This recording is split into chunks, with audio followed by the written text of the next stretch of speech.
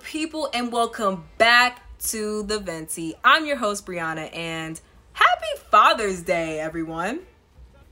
You guys, I am beyond excited to share this episode because this one is special for so many reasons. Not only is our guest considered what I will call a game changer, but this person is also a father, a friend, a son, a husband, and a former Amazonian who started his own business that recently raised $2.3 million in seed investments. Yes, you heard me correctly, $2.3 million. And to top it off, this man is an Aggie alum hailing all the way from the DMV. So, as an Aggie myself, you can understand why I'm so excited to share this interview with you all and why I consider this to be so special. So once again, shout out to the best HBCU in the entire planet for culminating and producing Black excellence all across the globe. The one and only illustrious North Carolina A&T State University, y'all. If you haven't figured it out yet, I'm talking about the man himself, Donald Boone, everyone. And man, let me tell you, there was just this immense amount of pride that I felt while I was talking to him because he has done and is continuing to do great things within his company. And I'm really just so excited for him. And, you know, there's also something that's just so refreshing about seeing someone do great things that came from the same place that you did. It kind of gives you that feeling of like, I can do it too, you know? And as an Aggie alum, anytime that we cross paths with another Aggie or recognize them for doing something tremendous, we always say Aggie Pride. And what a lot of people don't realize is that our chant is also an acronym that stands for Achieving Great Goals in Everything, Producing Renowned Individuals Dedicated to Excellence. So, I mean, it's only right to bring him on the show. Am I right? But no, in all seriousness, I really could not think of a better person to interview than him, who is literally changing the game in the rental industry. And for those that have never heard of his company, Boxed Up, let me tell you why it's so awesome. So basically, Boxed Up is a fast, simple, and convenient way to rent equipment. For instance, let's say you and your closest friends are planning on taking this epic trip to Cabo, and you all want to capture this moment because it's about to be a movie, right? But none of you own a drone to get that epic aerial shot. None of you own a studio camera, a gimbal, or even a selfie stick for that matter. You're just looking to borrow some high quality gear for a fraction of the price. Because truthfully, this stuff is super expensive. I mean, have y'all checked the price for a DJI drone recently? Those things can span from $300 to almost $2,500. Plus, you don't even travel a whole lot or know much about film to even want to own an expensive drone like that.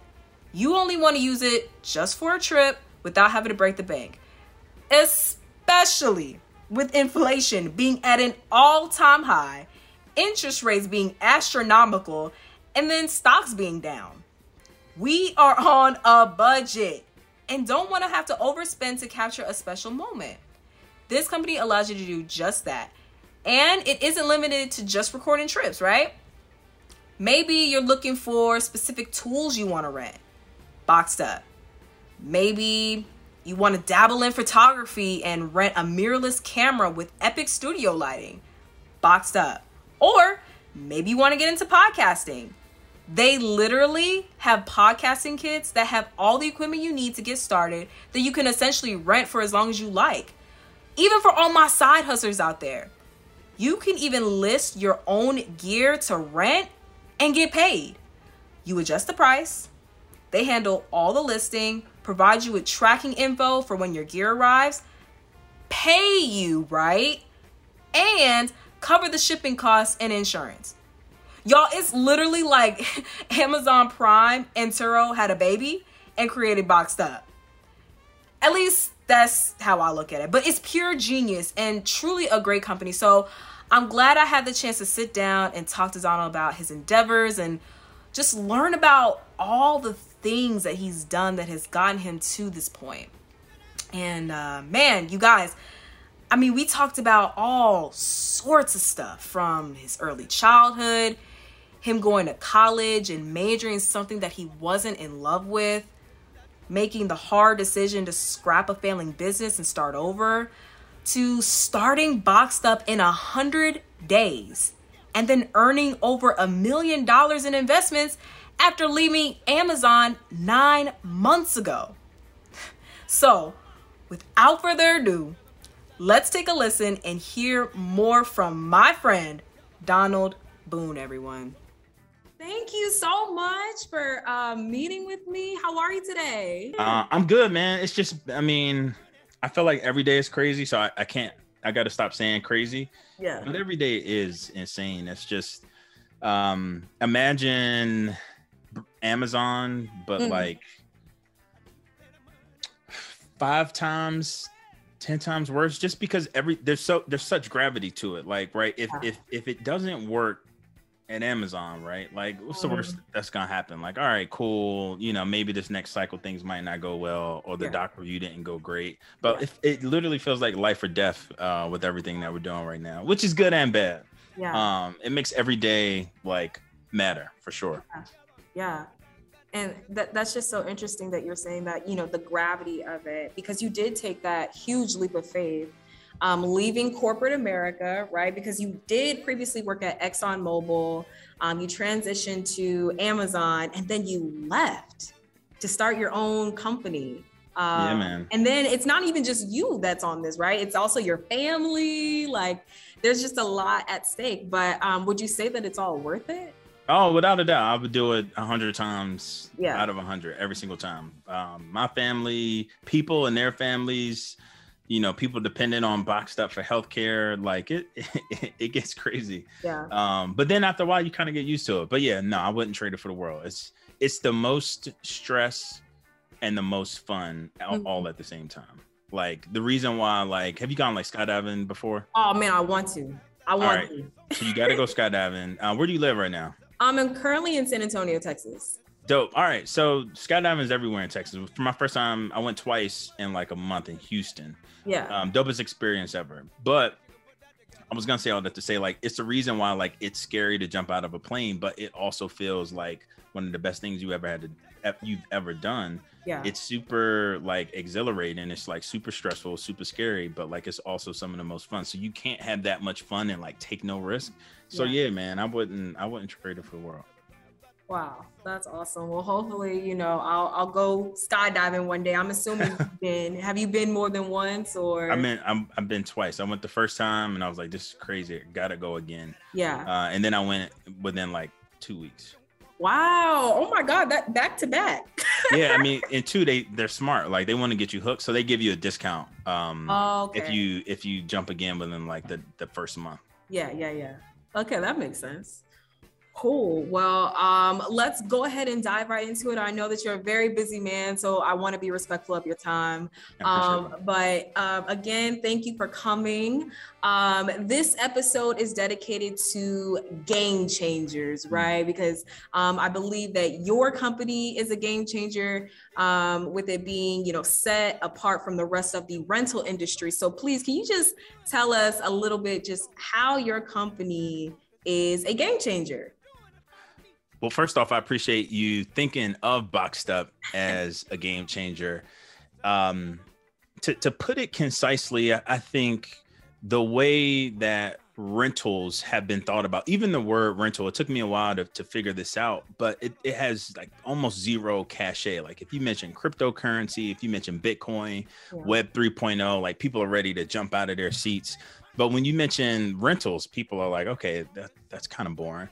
But really, this aspect of, is easy as it is to rent a home from Airbnb or rent a car, someone else's car, an individual's car on Turo, I always sat back and wondered why it's not the same for stuff I have laying around the house. I'm throwing a party this weekend and I just need some speakers for a Friday and a Saturday. Where do I go to do that? Or I'm going to another country and I want to rent a jet ski for a couple of hours. Like, okay, so I got to walk to the beach and like haggle with the people on the side of the beach to figure out if the price is good. Or if I'm hanging up a TV over the weekend and I need something to drill some holes in the wall, I have to go to Home Depot and stand in the line and fill out a paper form to like borrow tools. And I just kept banging my head against the wall. I was like, well, why doesn't anything that connects people on an app exist like that? And I really couldn't find any place like it. That allow individuals to come to a platform to monetize their equipment, and that allow people who needed to do something and for a very short period of time to rent it in a really easy way. So I like to think about Boxed Up in long term as the vision to do that. But over the next few years, really focusing in on doing that in a very specific space for content creators. So cameras like the one that I'm renting right now, we want to make it as easy. The same way boxes show up at your door at Amazon in a couple of clicks and it's easy in a few hours, we want it to be the exact same way for people renting things on Boxed Up, starting with cameras. Yeah. Yeah, no, that's awesome. Honestly, man, when I heard about Boxed Up, I was like, dang, why not think of that? It was like one of those moments, Right. So it feels awesome. So obvious, right? You're like, yeah, of course, that already exists. Yeah. And it's crazy because literally a year ago, I was going to take my very first solo trip to Jamaica. I was going to get out of the country and I wanted a way to really like capture, all of it because it was my first time. And I was thinking like, dang, like what is all the equipment that I'm going to need? And I was thinking, okay, well, if I want like an aerial view of like, the place that I'm staying at, I'm going to need a drone. Right. Yep. I'm going to need, a selfie stick. I'm going to need this. And then when I was adding it all up, I was like, dang, this is like over $1,000. Right. And it's just not within my budget. So I'm asking, friends like, hey, I know you got this drone, can I borrow it? And it just never worked out. So to see that there's an actual company that's letting you rent equipment like this is just awesome. Yeah. I mean, that's the cool part, right? Like it started because I had that same pain point that you mentioned of just wanting to try things. I was a tinkerer. I actually had a couple of drones, but I never used them. And I kept thinking like, man, I think more people would fly drones if they could just borrow it for a couple of days. Yes. So I listed my own stuff on the website. I was like, let me throw up a quick Squarespace page and figure out if anybody rent anything. The first product that we actually rented was a drone. So that story hits home for sure. Yeah. Yeah. That's awesome. So take us back a little bit because we've heard about, all of your success with, Boxed Up. And then of course, the seed investment, which we'll get to later. But take us back because I know that your success story hasn't always been linear, right? Yeah. So tell us a little bit about the pitfalls that you've experienced during this journey.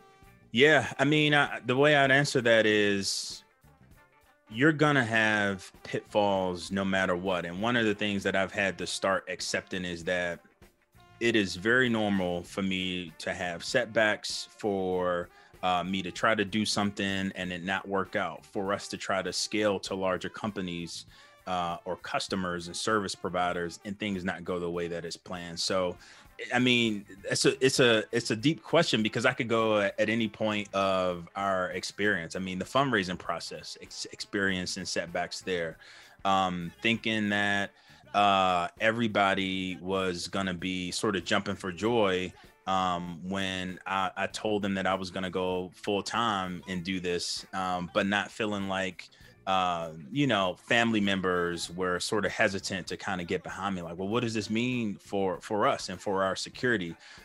So, I hate to do this, but I'll turn it back around and say, what area of the process? Cause I can go back to my childhood. I can go back to a couple of weeks ago to talk about pitfalls for sure. I mean, yeah, let's actually bring it back to your childhood. Let's start there. Yeah, no. So I'll tell you one. And I've started to look back on this experience more fondly, but just growing up in my neighborhood, right? So I grew up in a city called Sea Pleasant, Maryland, a suburb of Washington, D.C. And all people did in the area was hoop. You either played basketball or you sold drugs. It's like one of those two. You ain't doing pretty much nothing else outside of that. And it was rare to see people that became successful that did anything outside of those. So a lot of people that I grew up with, the people that we aspired to be at that point in time, were like Allen Iverson and Tracy McGrady. So, you know, my brother and I, we were the kind of the weird ones that didn't fit in. I would ride the bus to school with people in my neighborhood, and then I get to school, and then we part our separate ways. They go over to this class, and then I go over to the the tag class with people that didn't look like me. And kind of just growing up in that environment, not feeling like you necessarily fit in at home, at the crib, in your neighborhood, because you were kind of like the smart little outcast that kind of sat on the side. Thankfully, I could play basketball, so I fit in with everybody. Okay. But then, also riding the bus to school and showing up in a fitted hat and baggy jeans at the time, and not really seeing myself in any of my classmates as well. So not fitting in anywhere that I was at the time. I didn't think about it at the time, but honestly, it's kind of served me great, because I just got comfortable. Like, look, I ain't gonna fit in no matter what I do, right? So instead of me trying to fit in somewhere, I'll just be myself. Like, yeah, I can play basketball, but I'm also, smart. So call me a nerd if you want to, but that's what I am. So that's one of those things, kind of growing up in that neighborhood.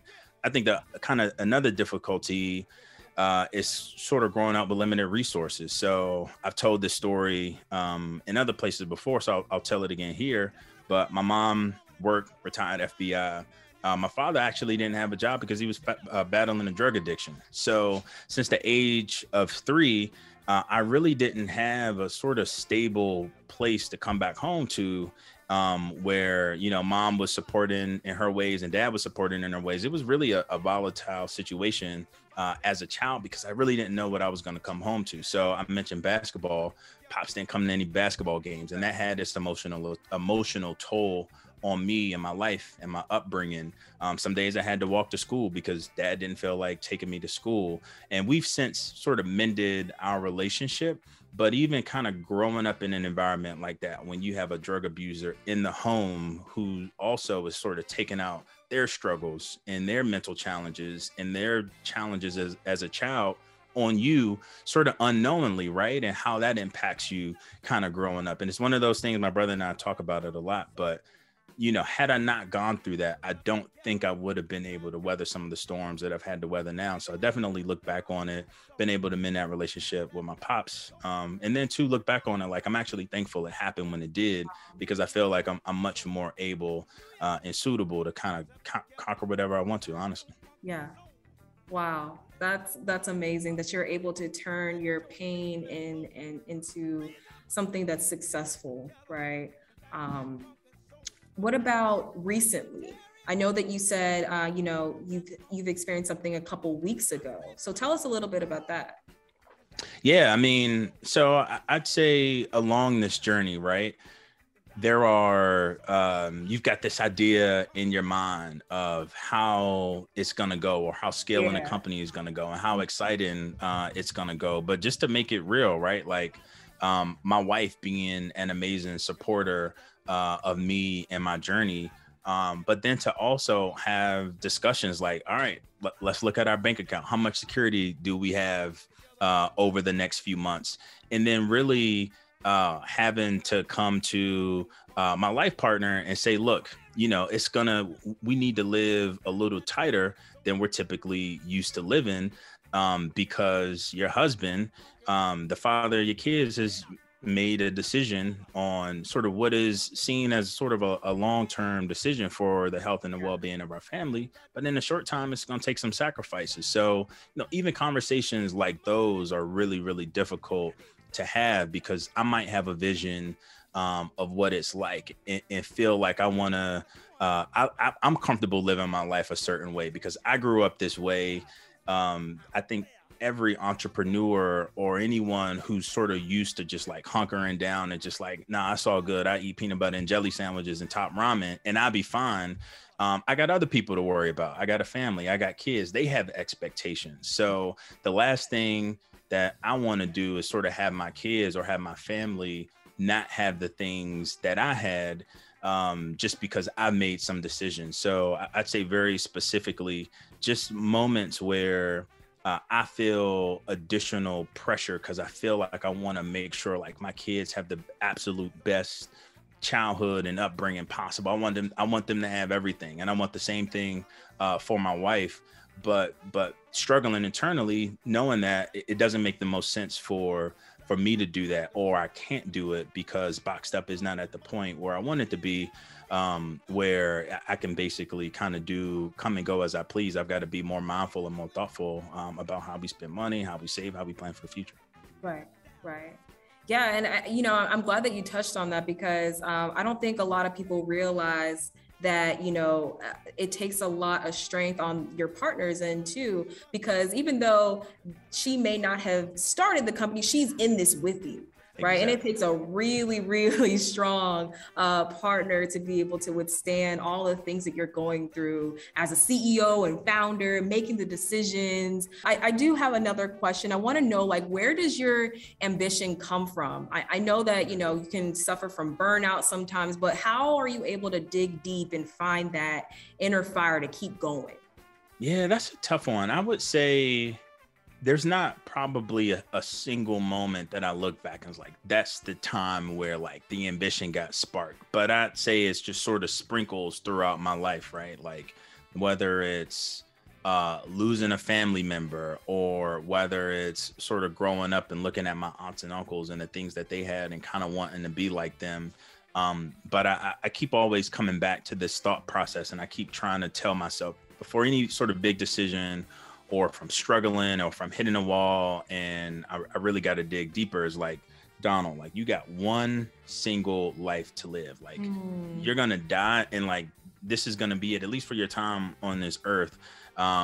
So I keep trying to put myself in that mindset. Like, all right, if I look back on myself a couple of years from now, will I be happy with the decisions I made? Will I look back on myself and be proud for overcoming what I've done? And I think trying to root myself in that long-term thinking to say, all right, I know you're struggling right now, but what are you ultimately going after? And, you got to take breaks too, right? So like, I'm human like everybody else. I definitely get points where I felt like I'm burnt out, and, it might be 2:00 on the Thursday, and I'm like, you know what? Let me go for a walk around the neighborhood, or I'm done working today. I don't have any more meetings. Cool. I'll log off for a little bit and recharge, but always keep in the back of my mind, like I'm working on something bigger than myself. Mm-hmm. And a lot of times I'm gonna have this feeling like, it's a lot of weight, it's a lot of burden. I'm facing burnout. If it were easy, everybody would be doing it, but it's not. Yep. Everybody would be doing it. So I got to keep that mindset. Like, what you're doing is difficult. What you're doing is uncomfortable. This growth, this season for you is uncomfortable. But out of that is something much larger on the other end. Even if it doesn't mean Boxed Up is successful, my mentality and my perspective on the other end will be completely different and shaped from the struggle that I'm going through right now. Yeah. Wow. Awesome. I got to ask you, do you have any role models, maybe like family members, a professor from, A&T? I don't know. Like, do you have any? It always, and I hate to do this because I feel so cliche, but it's my mom. I mean, it's the day after Mother's Day. And I mentioned the story about my upbringing and my home, but my mom would literally like be at work at her desk, and I'd be like, Ma, I need a ride to school. Like, she would leave her job, ride the metro home just to drive me to school, and then take the metro back to work. So it's something crazy, like seeing someone you love so much sacrifice so much for you, while also like busting her butt to work hard and like just kill it in all aspects of life. So I think I definitely, and my pops was a hard worker too. But again, I mentioned it sort of in the past, I really didn't have a lot of people to look to and be like, that's who I want to be. When I was younger, I aspired to be a basketball player. That's why I played through high school, but sort of consistently throughout life, it's kind of always been my mom. Like, all right, mom, what's next? Or what should I do? Or mom, I got this right up. Like, here are a couple ideas. My mom still proofreads like everything before I post it on the internet to this day. Wow. So definitely my mom for sure. Oh, that's beautiful. There's nothing like a mother's love. It's nothing like it. Nothing like it. Yes. So take us back to, college, right? You got a bachelor's in mechanical engineering, correct? Yep. So Yep. What made you want to pursue that instead of business? Would you, switch majors if you could? Yeah, that's a great topic. And if I were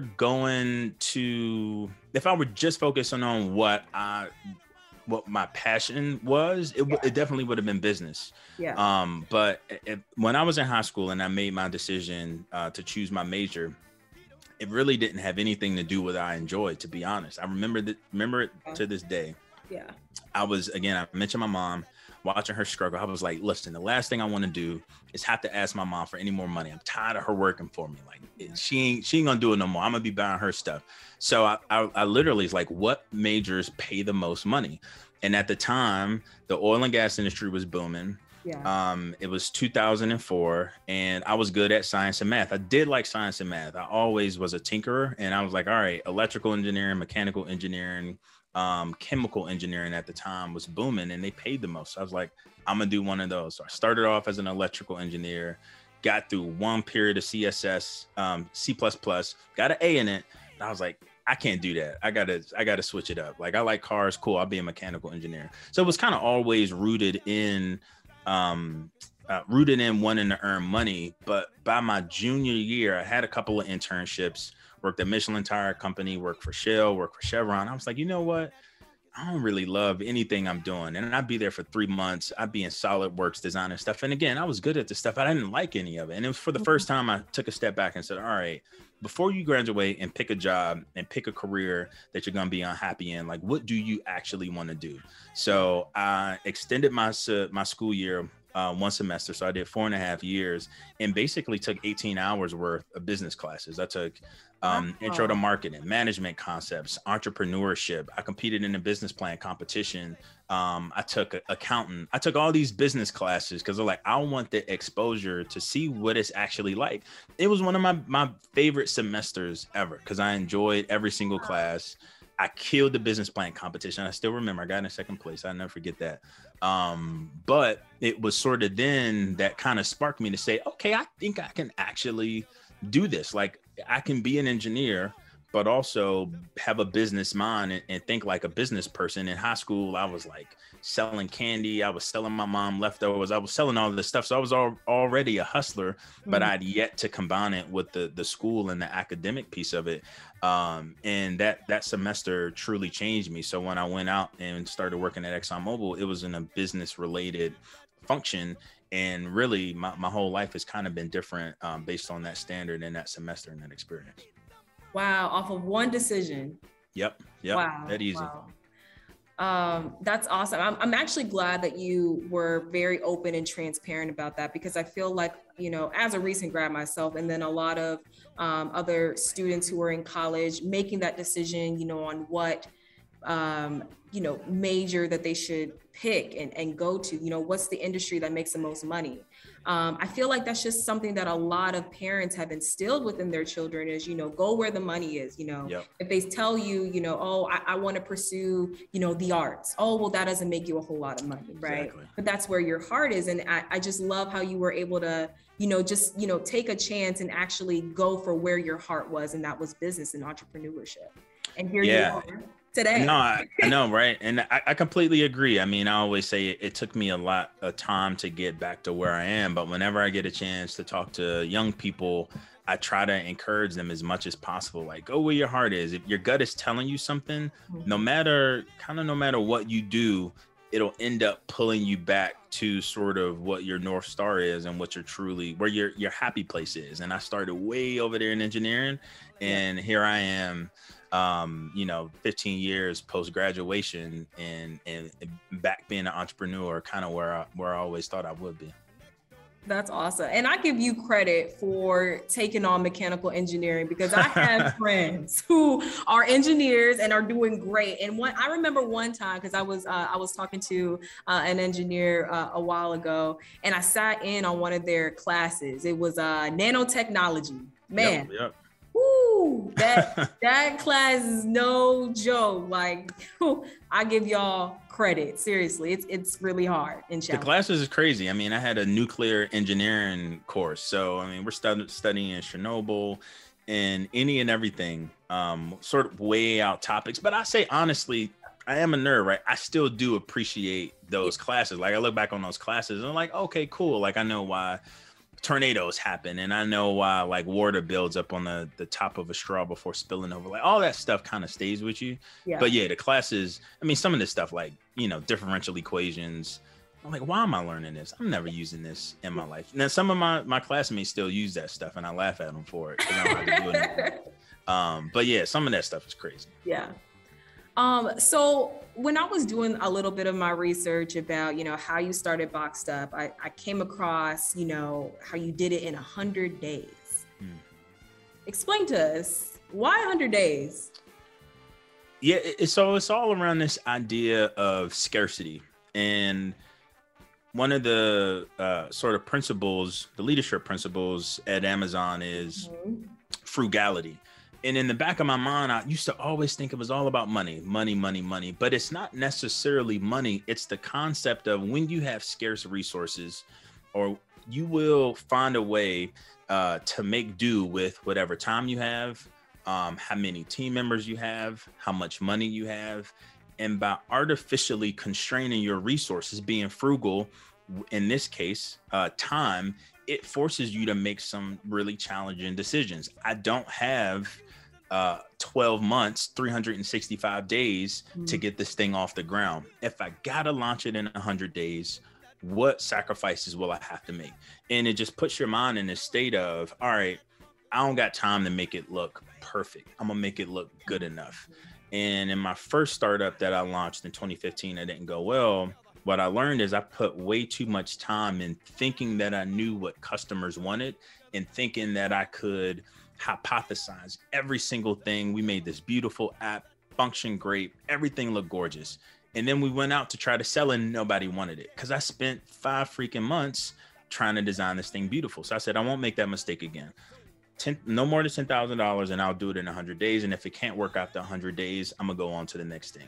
So in that 100 days, I just kept forcing myself like, man, the website is close. It's not quite where I wanted to be, but based on my timeline, I got to be done right now. So I hit done and then I go to the next thing. And I just kept doing that over and over again. It also forced me to work some long hours too, which was kind of also the case. It's like, I want to be done at 8, but I got more stuff to do. It's going to be a midnight kind of night. So I think sort of constraining yourself, even artificially, those artificial dates, I think they work. It forced me to get the product out. I hated it when I launched it. I was like, absolutely hated it. But my timeline said it was time. And I'm happy I did, because by pushing it out, I got feedback and then people started telling me what they wanted. And I was able to actually react and move a lot quicker and go in a different direction. Had I spent years and years and years sort of in stealth trying to build the perfect thing. So you mentioned how you started a company.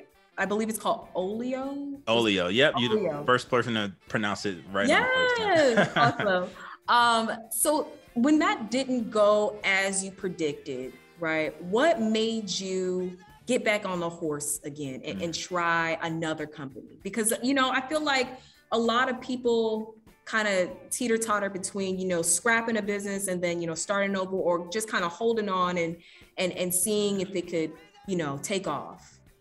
Yeah, it was one of the hardest decisions I made, right? I started in 2015. I invested about $100,000 into that business. I mean, a lot of resources in building a product that ultimately sucked, that people didn't want. But it was 2017. And I remember I was at a restaurant, because it was a restaurant app, and I kept thinking of different ways that I can sort of reapproach it. And I had to reconcile with the fact that it was the wrong product. But the idea wasn't bad. I think the idea is still a good idea. My approach was just wrong. And what kind of gave me confidence is any entrepreneur out there, any builder, I'm sure they've gone through this experience where you'll have something in your head, you'll think it's a good idea, but then you just won't do anything. And then like you'll be walking along your day, you'll see an email or you'll see a website or you hear a news story, you see something. I was like, I had that idea a few years ago. I had that idea a couple months ago, and it kept happening to me. I would tell my wife, like, if I see another business idea that I thought of that I just didn't do, like I'm gonna go crazy. And it kept happening to me over and over and over again. So it was almost this sort of process and like encouraging myself, like, Donald, it's not your ideas, it's just the execution. So like keep writing the ideas. You got to keep taking a swing at it. And you just got to make sure the next one you structure it in a way that makes sense, because the idea is all right. So it really was sort of me looking inward to say, all right, my ideas aren't bad, the approach is bad, but for this specific one, there was far too much money spent. And if I didn't get it right the next go round, it was just too much to sort of try to turn and rebuild the company the right way. And it was time to kill it. And killing the idea, honestly, is probably the hardest thing I've ever had to do. Yeah.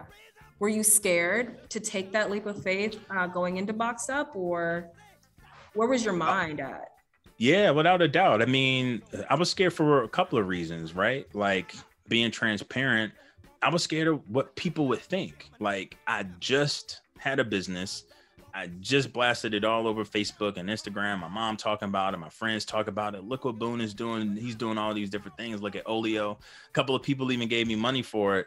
And I was effectively quitting on it and shutting it down. So like to then have all of this sort of social equity tied up in one thing, and then to kind of go back to the table and say, all right, yeah, that wasn't the one. This is the one. Like get excited about this one was tough, right? Because I think I got caught up in this idea that like people needed my things to work. And then I just kept sort of going back to the table and saying like, look, you are making progress by trying. Like it takes more effort to try than to sit on the sidelines and just watch. So I really kind of got over myself and was like, all right, forget what people thought about Olio. It didn't work. This might not work either. And I was just transparent. So from the beginning of my process with Boxed Up, I've always been transparent. Like, look, here's my idea. I think it's going to be amazing. It's going to be the next Airbnb. I'm gonna be the next Jeff Bezos. I tell my investors that like he's starting in books, I'm starting with cameras. It's the same thing. I have that same confidence, but then I also say it might not work though, but I'm still gonna run at it 100 miles an hour.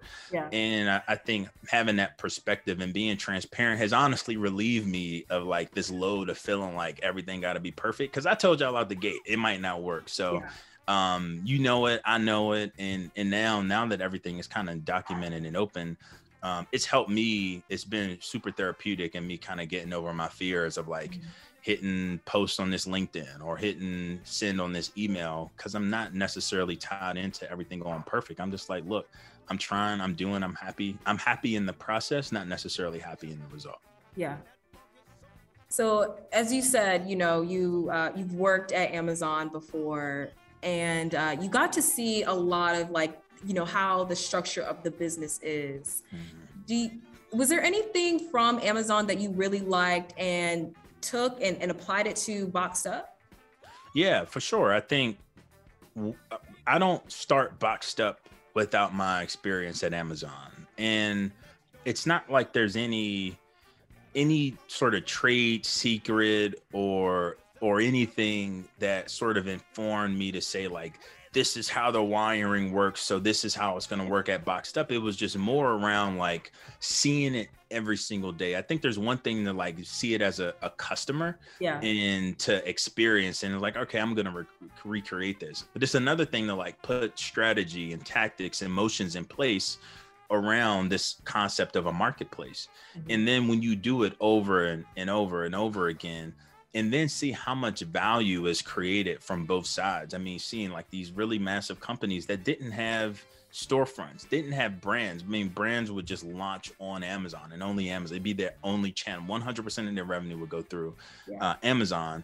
This idea that I could also create a platform that was that transformational to people, that let small businesses or mom and pop shops or large enterprises kind of do the same thing. It was like, man, how dope would that be for me to do it, and for it to be a Black dude at that. So like that was kind of other thing in the back of my mind. It's just like, yeah, I'm gonna build a marketplace. And oh, by the way, like it'd be even doper if it was a Black. What if Jeff Bezos was Black? Like how crazy would that be?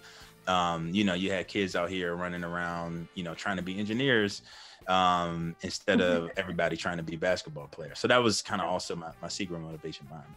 Yeah, that's awesome. Another question that I have for you is, if you could go back in time, right? Is there any advice that you would give yourself, to your younger self, maybe? Ooh, I love these time traveling ones. Do it earlier. I think that's my biggest advice. I think everything I've done, I probably could have left Amazon a year earlier. I should have left Exxon 3 years earlier. I launched it Box Up initially in 100 days. I could have done it in 50 days. Like just move more quickly. I think you always think you have more time than you actually do. And what I've tried to sort of stress upon myself is like any day doing something that I don't want to do is a life not necessarily worth living. So I don't want to spend any extra amount of time being unhappy or being in a space or being at a company or being in a relationship if it doesn't contribute to my bottom line happiness. And there were days when I look back like, man, I probably could have left that job 6 months earlier or looked for that change.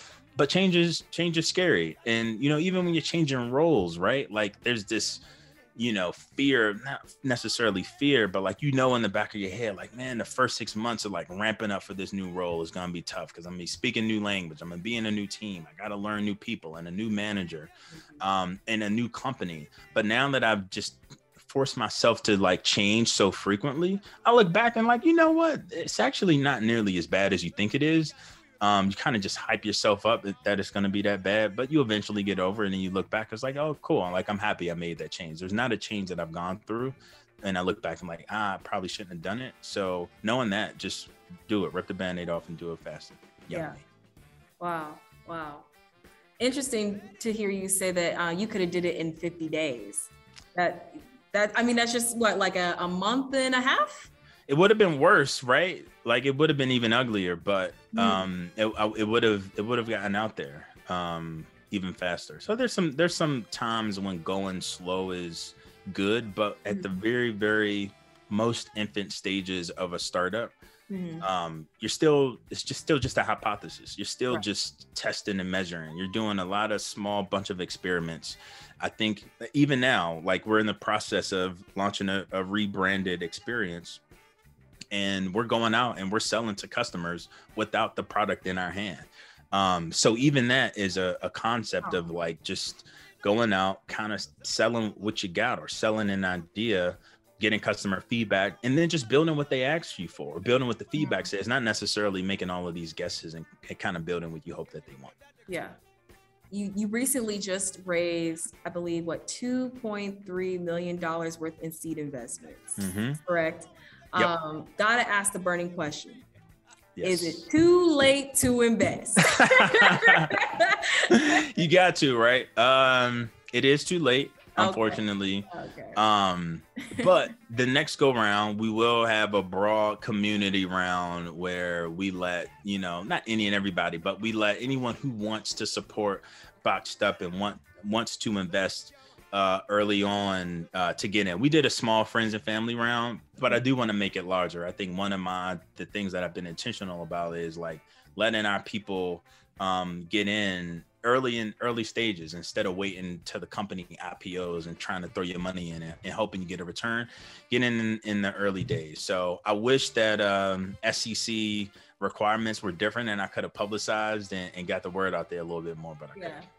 Okay. Well, you know, just let me know. You know, I may need to set a little bit aside, but no. I got you. Set a couple RSUs aside. And, yes, please, sir. Thank you. But no, I honestly, I'm super happy for you and just all that you're doing, and I just can't wait to see your company take off and where it'll be in just 5 years.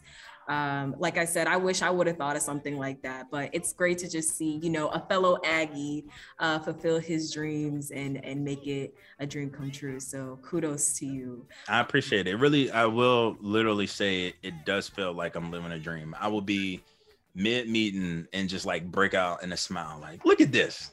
Look at this. Yeah, like they talking about Boxed Up. I mean, I swear to you, I will, like, my team members have seen me just like smile on the meeting because I'm like, this is the life. Like this is everything I ever wanted, like here. So I'm super appreciative of the opportunity.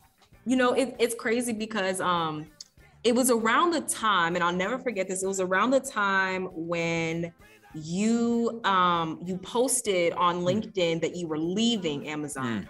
That was a week that I had got hired. It was my very first week when I actually got hired. And I saw your post and I was just like, he's leaving? Like, what? And I'll just read it really quickly. Today is the day, my last day at Amazon. What's crazy is, like, a lot of people working at Amazon was literally a dream come true. Prior to being hired, I can recall vivid memories of sneaking away during my lunch breaks to dive into the March 2017 Fast Company that featured Jeff Bezos. I obsessed over the culture, the pace of innovation, the products. It was insane. Everything that they worked on seemed so much more enjoyable than anything I'd ever done professionally. So I took the leap. My time there lived up to the hype. Customers' faces, leadership principles, and product roadmaps were plastered onto the walls. People in a seemingly equal amount of dogs shared workspaces. The work was awesome. The people were better. But as much as I enjoyed it, being a full-time entrepreneur has always been my number one dream. And while statistics suggest that Boxed Up Inc. will fail, statistics also suggest that a Black kid from Seat Pleasant, Maryland shouldn't even be here in the first place. Am I crazy? Definitely. Will it work? Who knows? But that's the amazing part. We'll all find out together. So whatever you do, do it scared. If you're not, you're living your one and only life too safe. How do you feel now? You know, because that was 9 months ago when you wrote that. How do you feel now after you left? It's crazy. I've never had anybody read it to me. I got chills a couple of times listening to it because I remember how it felt writing it. And I hoped that it would make the impact that it's had. Because I literally remember what it was like and walking in a conference room and like seeing all these customers' faces. I'd never seen anything like this. And just like walking around, and I'd be with my book bag or go to the Go store. I'd just do some work out of the Spheres. Like, life was just so like cush and chill and like fun. And to leave that was tough. Like, you know, life is good. Are you sure you want to leave this? Like, you are good, you are comfortable. Like, why would you ever leave? But just knowing, you know, having that pit in my stomach, like, man, like, I think it might be something even better on the other side. So no, listening back to it is it's kind of crazy, to be honest. So thanks for that. I feel 10 times the amount of enthusiasm now that I did when I wrote that. I'm just happy I did it. Yeah. Again, when I saw that, it stuck with me. And I, I didn't even know that we had went to the same university. I just saw that, you know, it was on my timeline. We both worked at Amazon. It said ex-Amazonian. And I just found that it was just so strange how I was coming in and then you were leaving. And then I promise you, it was someone had posted your seed investment that you had made, the $2.3 million on Instagram. It was one of their stories. I was like, I know that guy. That's dope. I've seen him.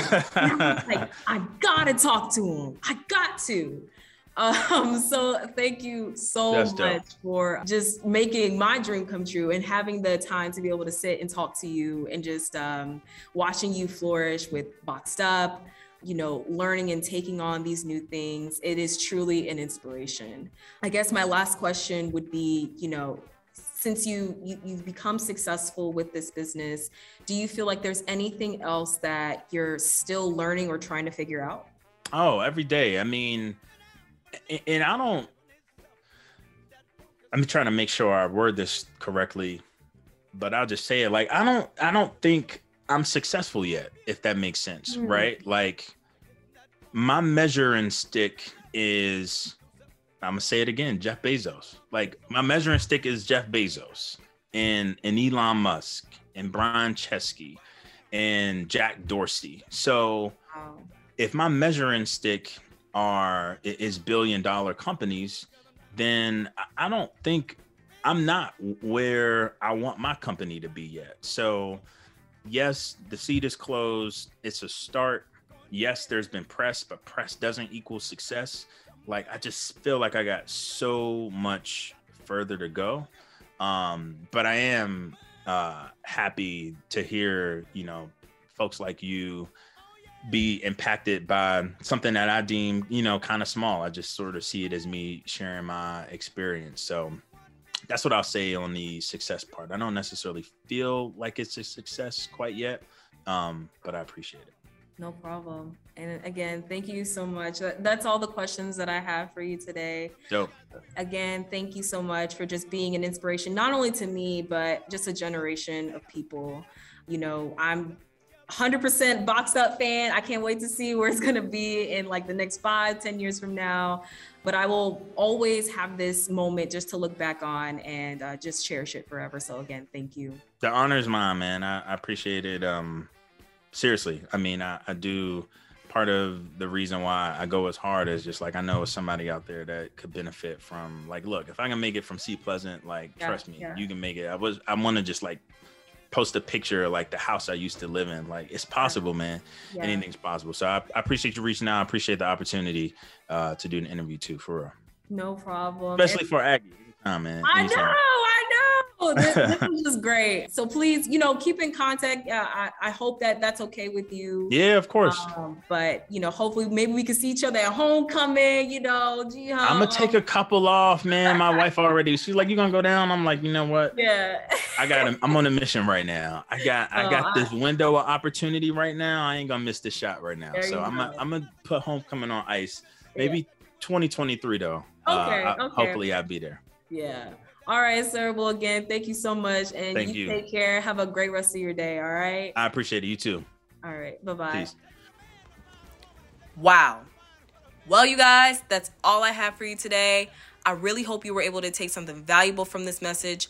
But most importantly, I hope this inspires people to pursue their purpose and live life to their fullest. As Donald would say, do it scared. If not, you're living your one and only life too safe. Again, happy Father's Day, everyone, and I will see you next time. Bye.